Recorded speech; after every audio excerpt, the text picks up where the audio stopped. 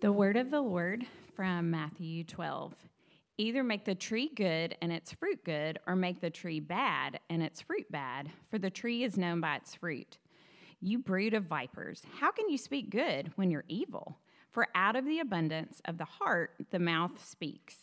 The good person out of his good treasure brings forth good, and the evil person out of his evil treasure brings forth evil.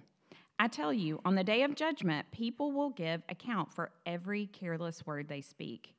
For by your words you will be justified, and by your words you will be condemned. Then some of the scribes and Pharisees answered him, saying, Teacher, we wish to see a sign from you. But he answered them, An evil and adulterous generation seeks for a sign, but no sign will be given to you except the sign of the prophet Jonah. For just as Jonah was 3 days and 3 nights in the belly of the great fish, so will the Son of Man be 3 days and 3 nights in the heart of the earth. The men of Nineveh will rise up at the judgment with this generation and condemn it. For they repented at the preaching of Jonah, and behold, something greater than Jonah is here. The queen of the south will rise up at the judgment, and this generation and condemn it. For she came from the ends of the earth to hear the wisdom of Solomon, and behold, something greater than Solomon is here. When the unclean spirit has gone out of a person, it passes through waterless places seeking rest, but finds none. Then it says, I will return to my house from which I came. And when it comes, it finds a house empty, swept, and put in order. Then it goes and brings with it 7 other spirits more evil than itself, and they enter and dwell there. And the last state of that person is worse than the first. So all will it be with this evil generation. While he was still speaking to the people, behold, his mother and his brothers stood outside asking to speak to him. But he replied to the man who told him, Who is my mother, and who are my brothers? And stretching out his hand towards his disciples, he said, Here are my mother and my brothers. For whoever does the will of my Father in heaven is my brother and sister and mother. The word of the Lord. Well, good morning. It is good to see you this morning. If you haven't already, go ahead and take your Bibles and open them to Matthew chapter 12. Matthew 12, if you're new to Redeemer, you are joining us in the midst of our series as we're working our way through the book of Matthew. As you're turning to today's passage, I need to go ahead and confess right up front that it took a substantial degree of self-control to refrain from titling today's sermon, Squirrel.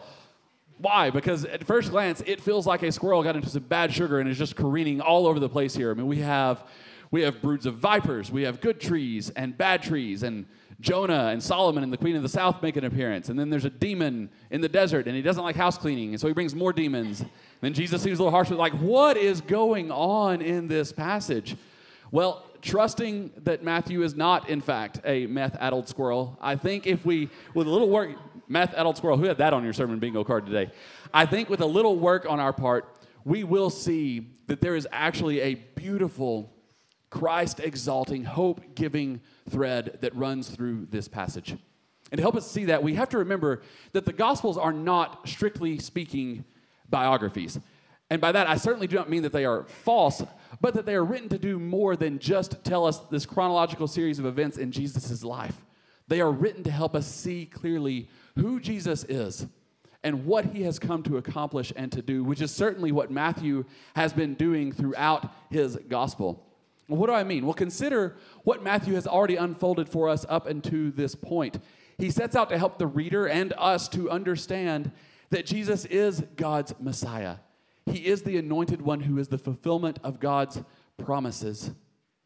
Through the teaching and preaching first of John the Baptist and then Jesus himself, we begin to hear the kingdom message and to see the kingdom structure. And we saw that especially in chapters 4 through 7, including the Sermon on the Mount, where Jesus says, this is what my kingdom is like, and this is what it's going to be. And if you are citizens of it, you should pursue and desire these things. Then Matthew spent a couple of chapters letting us see repeated demonstrations of Jesus' power, kind of affirming this message. We see healings, we see exorcisms of many demons, and then he turns his attention to Jesus' focus on his disciples and the mission on which he sends them. However, over the last couple of chapters, which for us has been the last few weeks, there's been a little bit of a turn in the focus, as now we start to look at these different kinds of doubt and opposition that are arising against Jesus. And this is everyone from people like John the Baptist and those who have seen Jesus' miracles wondering, are you really the promised one? Have you really come to do these things? All the way up to his confrontation with the scribes and the Pharisees. Now, we have to be honest readers of the text and acknowledge that this opposition hasn't arisen in a vacuum or out of nowhere. It comes in the context of Jesus making increasingly explicit claims to divinity, to being God. By way of a small sampling, we saw, for example, in chapter 9, verse 3, when Jesus says, I have the authority to forgive sins. We saw in chapter 11 where he says, the Father has handed all things to me. In chapter 12, he says, I am greater than the temple and Lord of the Sabbath, and just on and on and on. So now, if you're an observant Jew who does not believe that Jesus is in fact the Messiah, then you would be hard-pressed to come up with a series of more offensive and blasphemous claims than what Jesus is saying here. So it shouldn't surprise us that the stridency of the reaction of the scribes and the Pharisees matches Jesus' own escalation of his claims.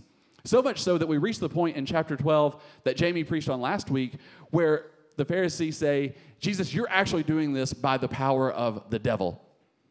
And to this, Jesus responds by pointing out to them that not only is their argument ludicrous on its own terms, it is actually they who are in league with the devil. And by making their claims, they have blasphemed against the Holy Spirit and placed themselves outside of the kingdom of God. And so it is then that we come to today's passage, which really picks up in the middle of Jesus laying down that gauntlet for them. And this is one of those places where the little paragraph and subject headings in your Bibles don't serve us well because they break up what is meant to be one sort of continuous argument and episode here. So as much as possible, try to ignore those, because as you will recall from last week, Jesus has just said, whoever is not with me is against me, and whoever does not gather with me scatters. So by Jesus' own terms, there is not a morally neutral ground for us or the Pharisees to occupy here. Just as his claims necessitated a response from them, they also require a response from us. So we have to keep this context in the forefront of our minds as we work through today's passage, because that's what's brought us to this moment. That's where we are at in this argument, in this part of the passage. As I said, on its own, it may feel like this is just all over the place. But with all of that in mind, I again think we will see a deeply Christ-centered and hopeful thread to which we can cling.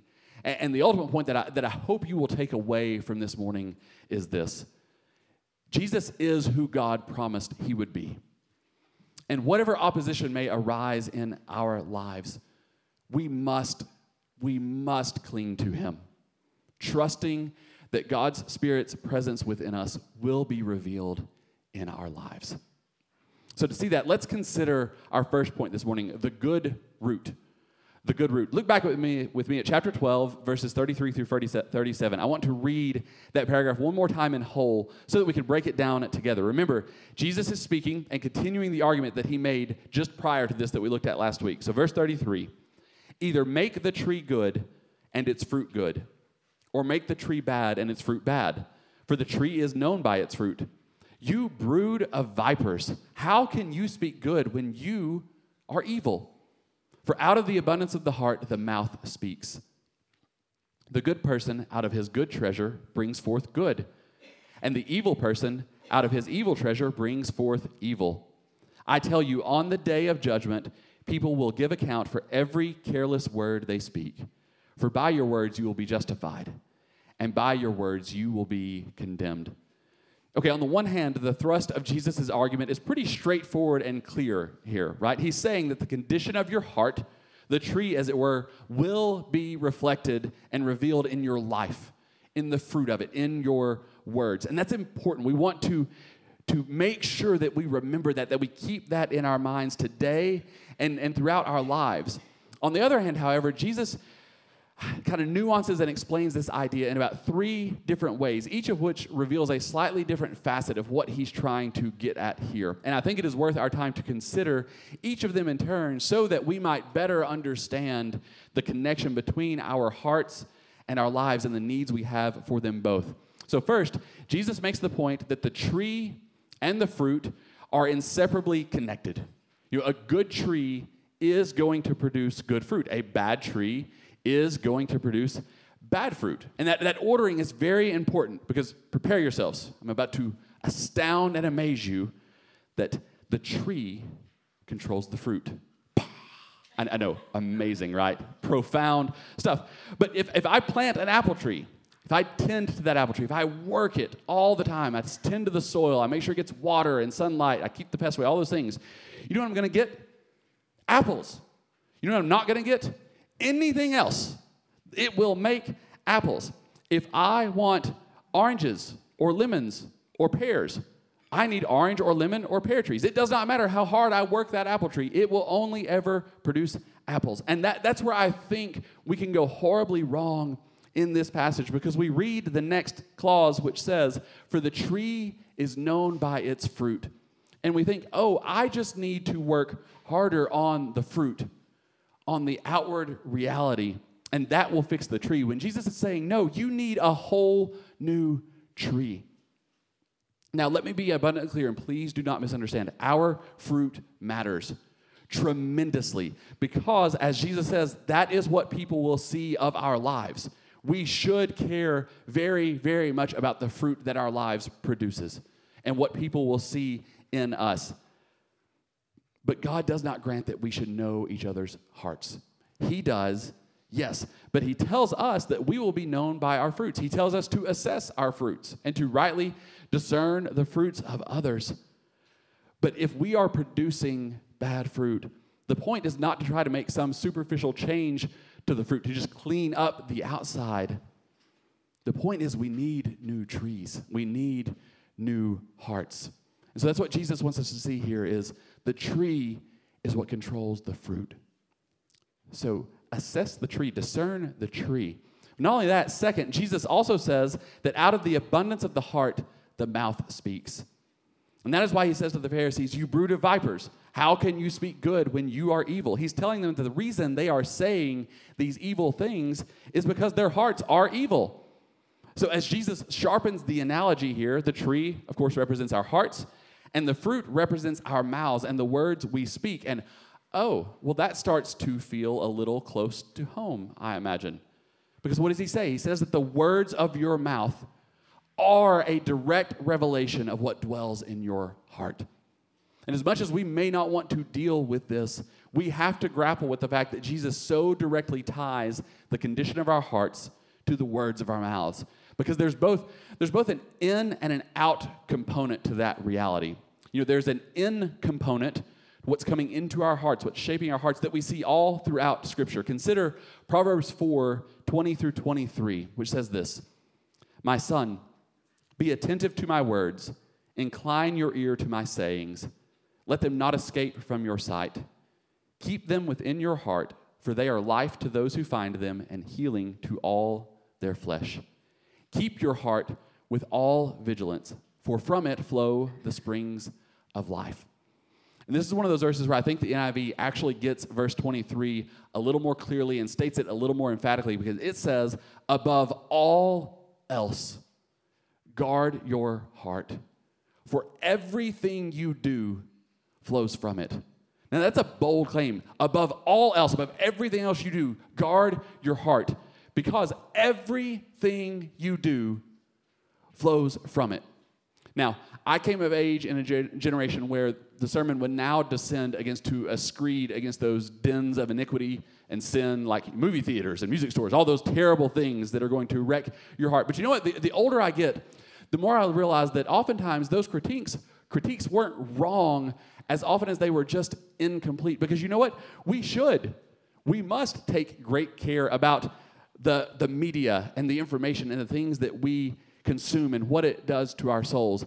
God help us all the more so now that it's kind of become an appendage of our bodies, right? It's just right there all the time.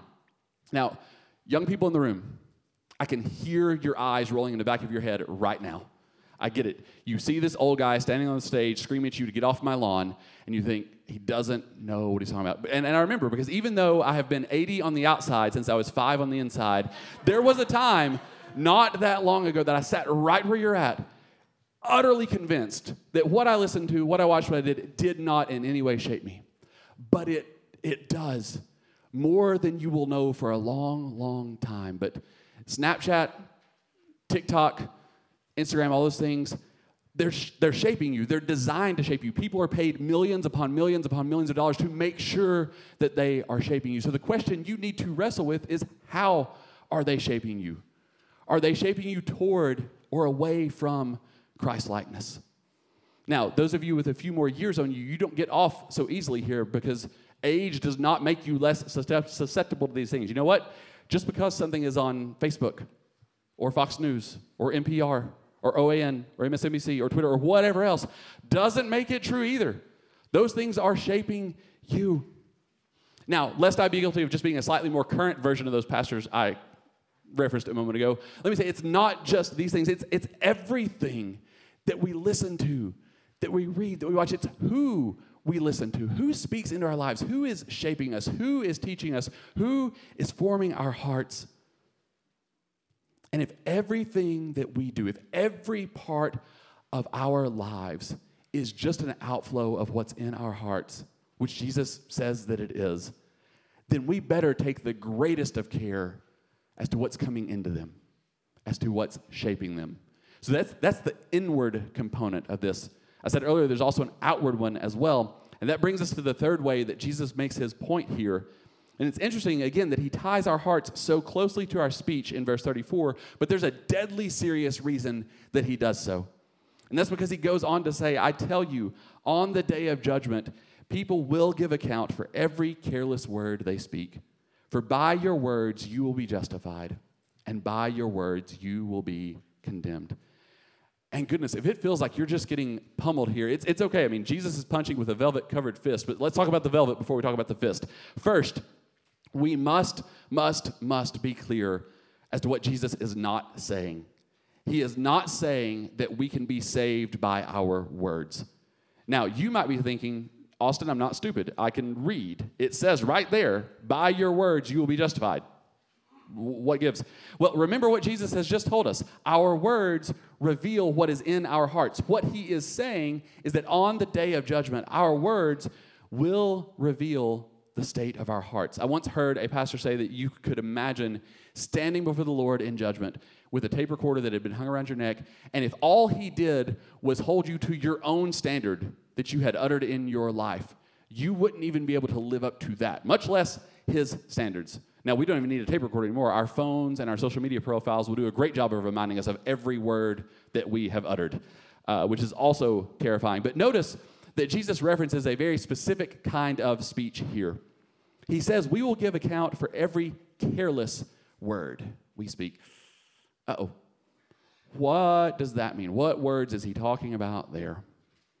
Friends, those are the ones that slip out so easily. The ones we speak when we lose our temper. The ones we speak when we think no one is listening. When we're tired. When we want to complain. When we want to cut someone down and not think twice about it. When we want to pass along the latest bit of gossip that we've heard. They are the ones that come so easily because we never even think about them. And that's what makes them at the same time so dangerous and so revealing. Dangerous because we don't think about them. Revealing because the reason we don't think about them is they are simply an overflow of what's already in our hearts. You know, there's a reason that James 3 warns us that the tongue is a fire, a world of unrighteousness. The tongue is set among our members, staining the whole body, setting on fire the entire course of life, and set on fire by hell. It is a restless evil, full of deadly poison, and with it we bless our Lord and Father, and with it we curse people who are made in the likeness of God, which, by the way, is everyone. From the same mouth come blessing and cursing. My brothers, these things ought not to be so. Oh God, guard our hearts and our words. We desperately need his help for these things. Now, before we move on, let me say one more time, Jesus' point here is not to try to make your fruit, your mouth, your words good enough to justify yourself before God. You can't do that. Rather, it is to recognize that these things are an overflow of the tree. They are an overflow of our heart, and that's a reality from which we cannot hide, from which we cannot escape. So the Pharisees here needed to recognize that their words are a reflection of an evil and sinful heart. And for us, Jesus is compelling us to examine our outward fruit, to see what it reveals of our hearts. And what do we do if they reveal evil? What do we do if it reveals unrepentant sin? Well, I want us to sit with the weight of that for a little longer, but know that hope is coming in the end. Before we get there, though, let's consider our second point in verses 38 through 45, the greater one. The greater one. So this follows on sometime later. Scholars are torn if this was right after this past argument or if there's some time, but either way, it's coming after what we've just been talking about there. And we see the scribes and Pharisees respond to Jesus by saying, "Teacher, we wish to see a sign from you." Now, on the face of it, that seems like a fairly innocuous request, nothing wrong with that. And yet, Jesus responds by saying this to them: "An evil and adulterous generation seeks for a sign, but no sign will be given to it except the sign of the prophet Jonah." Now, why the harsh response there? Because just in the last 4 chapters, he has healed people of all manner of diseases and injuries. He's cast out many, many demons. He's even raised a girl from the dead. And yet, for some reason, that's not enough for them. Once again, Jesus knows their hearts. He knows that they're trying to see if they can tame and control this power of his, if they use it to their ends. But of course, that's not Jesus' purpose in doing this. I once heard a pastor describe God's omnipotence, his power, like this: as God can do anything he wants, but he will not do stupid things for your personal amusement. A bit crude perhaps, but fair. Jesus is not here to perform parlor tricks for them, but he will ultimately give them a sign, just not the one for which they are looking. Because he told them they will be given the sign of Jonah. And he explains that just as Jonah was 3 days and 3 nights in the belly of the great fish, so will the Son of Man be 3 days and 3 nights in the heart of the earth. We know, of course, that he's referring back to his death and resurrection. Though the Pharisees don't yet know that. And we will come back to that. One quick aside here. If you're doing the math in your head and you're thinking, wait a minute, Jesus died on a Friday afternoon, and then Sunday morning. Where did the 3 days and 3 nights come from? Well, great question. Scholars have had a minor kerfuffle over this because scholars don't fight. They kerfuff. That's how they work these things out. And if you're curious, I can go into all the detail with you, but short version this morning for our purposes, you just need to know that common Jewish counting practice was to count any part of a day as a separate day. So Jesus dies on a Friday afternoon. He's in the grave all day Saturday, raises Sunday morning, Friday, Saturday, Sunday. That's where you get the 3 days, 3 nights. That would have fit with how they counted the days. So don't let that throw you if you see that there. But back to our main point, Jesus tells them he will give them the sign of Jonah. And he makes a couple of interesting comparisons to Jonah and Solomon. And these events he's referencing, you can find them in the book of Jonah or 1 Kings chapter 10, respectively. We don't have time to revisit them this morning, but Jesus says here that a previous generation heard the preaching of Jonah and they repented. And the queen of the south came from the ends of the earth to hear the wisdom of Solomon. And that those generations are going to rise up and condemn the Pharisees' generation because they, the Pharisees, and by the way, us, have something. They have someone far greater than Jonah and Solomon. And don't miss the layers of comparison here. Jesus is saying that if these pagans of old, the Ninevites and the queen of the south, who did not have God's word, who did not have God's messengers, which the Pharisees do have, if they responded favorably to Jonah and Solomon, who, whatever their greatness, are far less than Jesus, then the Pharisees are without excuse for their response to him. Now, before we strain a muscle patting ourselves on the back for being better than the Pharisees, let's remember that this side of the cross, and with the fullness of God's word available to us, to say nothing of the embarrassment of riches that we have in the form of resources and all that God has given us, we have far less excuse than even the Pharisees for our response to him. We have all that we need to know. He has done all that he can do. But Jesus is not finished. He goes on to illustrate his point about both the fruit and our hearts, as well as the dangerous position in which the Pharisees have placed themselves. Look again at verses 43 through 45 with me. When the unclean spirit had gone out of a person, it passes through waterless places seeking rest, but finds none. Then it says, I will return to my house from which I came. And when it comes, it finds the house empty, swept and put in order. Then it goes and brings with it 7 other spirits more evil than itself, and they enter and dwell there. And the last state of that person is worse than the first. So also will it be with this evil generation. Okay, first and perhaps most importantly, it is okay to say, that's weird. What is that about? And I think, and I hope you do too, that everything Jesus says is true. But we need to remember here, he's not giving a lesson on demonology. If you Google for articles on this passage, which to be clear is a terrible idea, do not do that. You could find some really crazy stuff that presses the point far beyond what Jesus is trying to say here. So let's not get hung up on trying to figure out the mechanics of demon possession, where this desert is that restless demons go to hang out, what they have against house cleaning. I don't know. That's not what Jesus was going for. Let's do focus on the point Jesus is making, which is this. If your response to him, to Jesus, and to his work is to think that all that you need to do is clean yourself up a little bit, just try a little harder, then it's actually going to be worse for you. Why? Well, we all know how hard it is to remove something bad from our lives, but it's especially so if you don't replace it with something better, because all you end up doing is focusing on that thing, right? You know, LJ, he doesn't know this is coming. You preached a few months ago about how much you loved your grandmother's biscuits. Yes, the maker of the one true biscuit was your grandmother. That's right. Now, if I tell you, I want you to work really hard not to think about your grandmother's biscuits, what are you thinking about right now?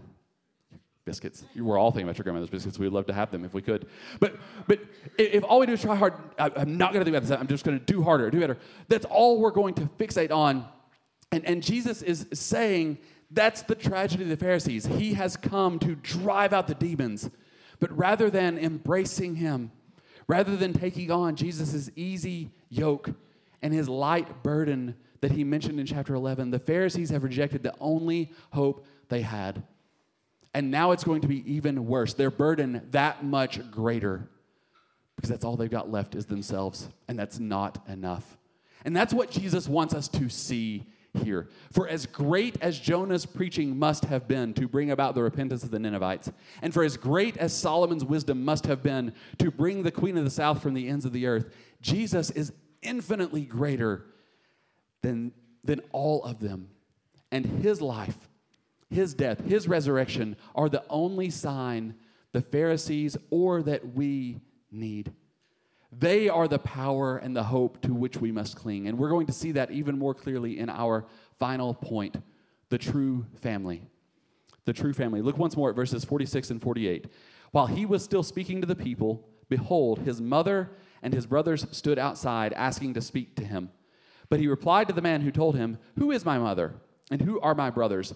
Now, if you're using the ESV or the NASB, you'll see a little footnote that points out that some manuscripts insert another sentence between those two, and the King James and NIV will treat that as verse 47. Whether or not that sentence is authentic doesn't really matter for us. It's there, you can see it. But for our purposes today, what is important, what is massively important, is his answer to that question: who is my mother and who are my brothers? And before we answer it, note that he makes a distinction between his biological family and his disciples. We have to remember that at this point, Scripture has not given us warrant to know with certainty what his biological family believed about him. They're still wrestling with these things. But you know what? This is really great news for us. Why? Because Jesus is saying that his true family, it's not those who are related to him by blood. He's not coming to establish a Christian aristocracy. No, the kingdom invitation that he gives is far, far broader than that, because look at how he answers his own question. Who is my mother and who are my brothers? It says he stretches out his hand toward his disciples and says, here are my mother. Here are my brothers. For whoever does the will of my Father in heaven is my brother and sister and mother. And there it is, friends. There's the hope for which we and all creation have been waiting. What is that? That Jesus' true family, it's not those of noble birth or of high social station. No, what unites us above all is himself. That those who do his will are his true mother and brothers and sisters. And what is his will that he desires us to do? Well, we considered that a few months ago in the Sermon on the Mount when we saw that Jesus says doing the will and the work of the Father is believing in him. in Jesus, the one whom the Father sent. And that's the message he's been proclaiming throughout and will continue to proclaim throughout the book of Matthew. Repent and believe in him, for his kingdom is at hand. He's not the devil. He's not doing this by the power of the devil. He is the Son of God. He is the one whose yoke is easy and whose burden is light. He is the one who makes the lame walk and the blind see and the deaf hear and the dead to life and who preaches good news to the poor. He is the one who came to proclaim justice to the Gentiles, the one who will not break the bruised reed, the one who will not quench the burning wick, he will bring justice to victory. He is the one in whom we can hope. And as we conclude this morning, I want you to remember and take these three things with you. First, take seriously what Jesus has said here. Do examine your words. Do examine your life to see what they say about your heart. And here's the good news. If they reveal evil, if they reveal unrepentant sin, don't be like the Pharisees and rebel against Jesus. Don't run away from him and try to just clean yourself up on the outside. Take your heart to Jesus to be made new by him. That is his invitation to us all. Number two, do not be surprised when opposition arises against Jesus' kingdom, whether in your own heart or in the world around you. But do remember that though all the forces of hell be arrayed against him, he is greater. He is greater. And then number three, cling tightly to Jesus. Run to him. Find your hope in him. Repent and believe that his shed blood on the cross is where forgiveness is found and is what makes us part of his true family. If there is hurt or grief or pain and weariness in your life, remember that Jesus is greater. Especially when it hurts. Because in saying he's greater doesn't mean that it's always going to feel good, but he says, I'm with you. That's how he's going to close this book in many, many months when we get there. I am with you forever and will not leave you. If there is darkness and death in your life that will not lift, if there is sin that seems like it will never be defeated, then remember, friends, Jesus has already won in every possible way. He is greater. Let's pray. Father, you are greater. And we are reminded again of that this morning. And yet, I know, and we know that there are so many times when that is very, very hard to see. It's hard to believe. And yet, you promise over and over and over again to show yourself to us, to prove yourself to us. And I pray that you would be pleased to do so again today. Once more, if there are any here who don't yet know you in this way, who have not yet seen and marveled at and beheld your greatness, reveal that to them. Bring their dead heart to life. And even if we have, sometimes the weight of this life can make that even harder to trust. So I pray that you would help us to do so, that you would help us to love and to sharpen and to encourage one another, to point one another to you, to carry one another to you. It is again in your Son's name and by your Spirit's power that we pray, that we plead for these things. Amen.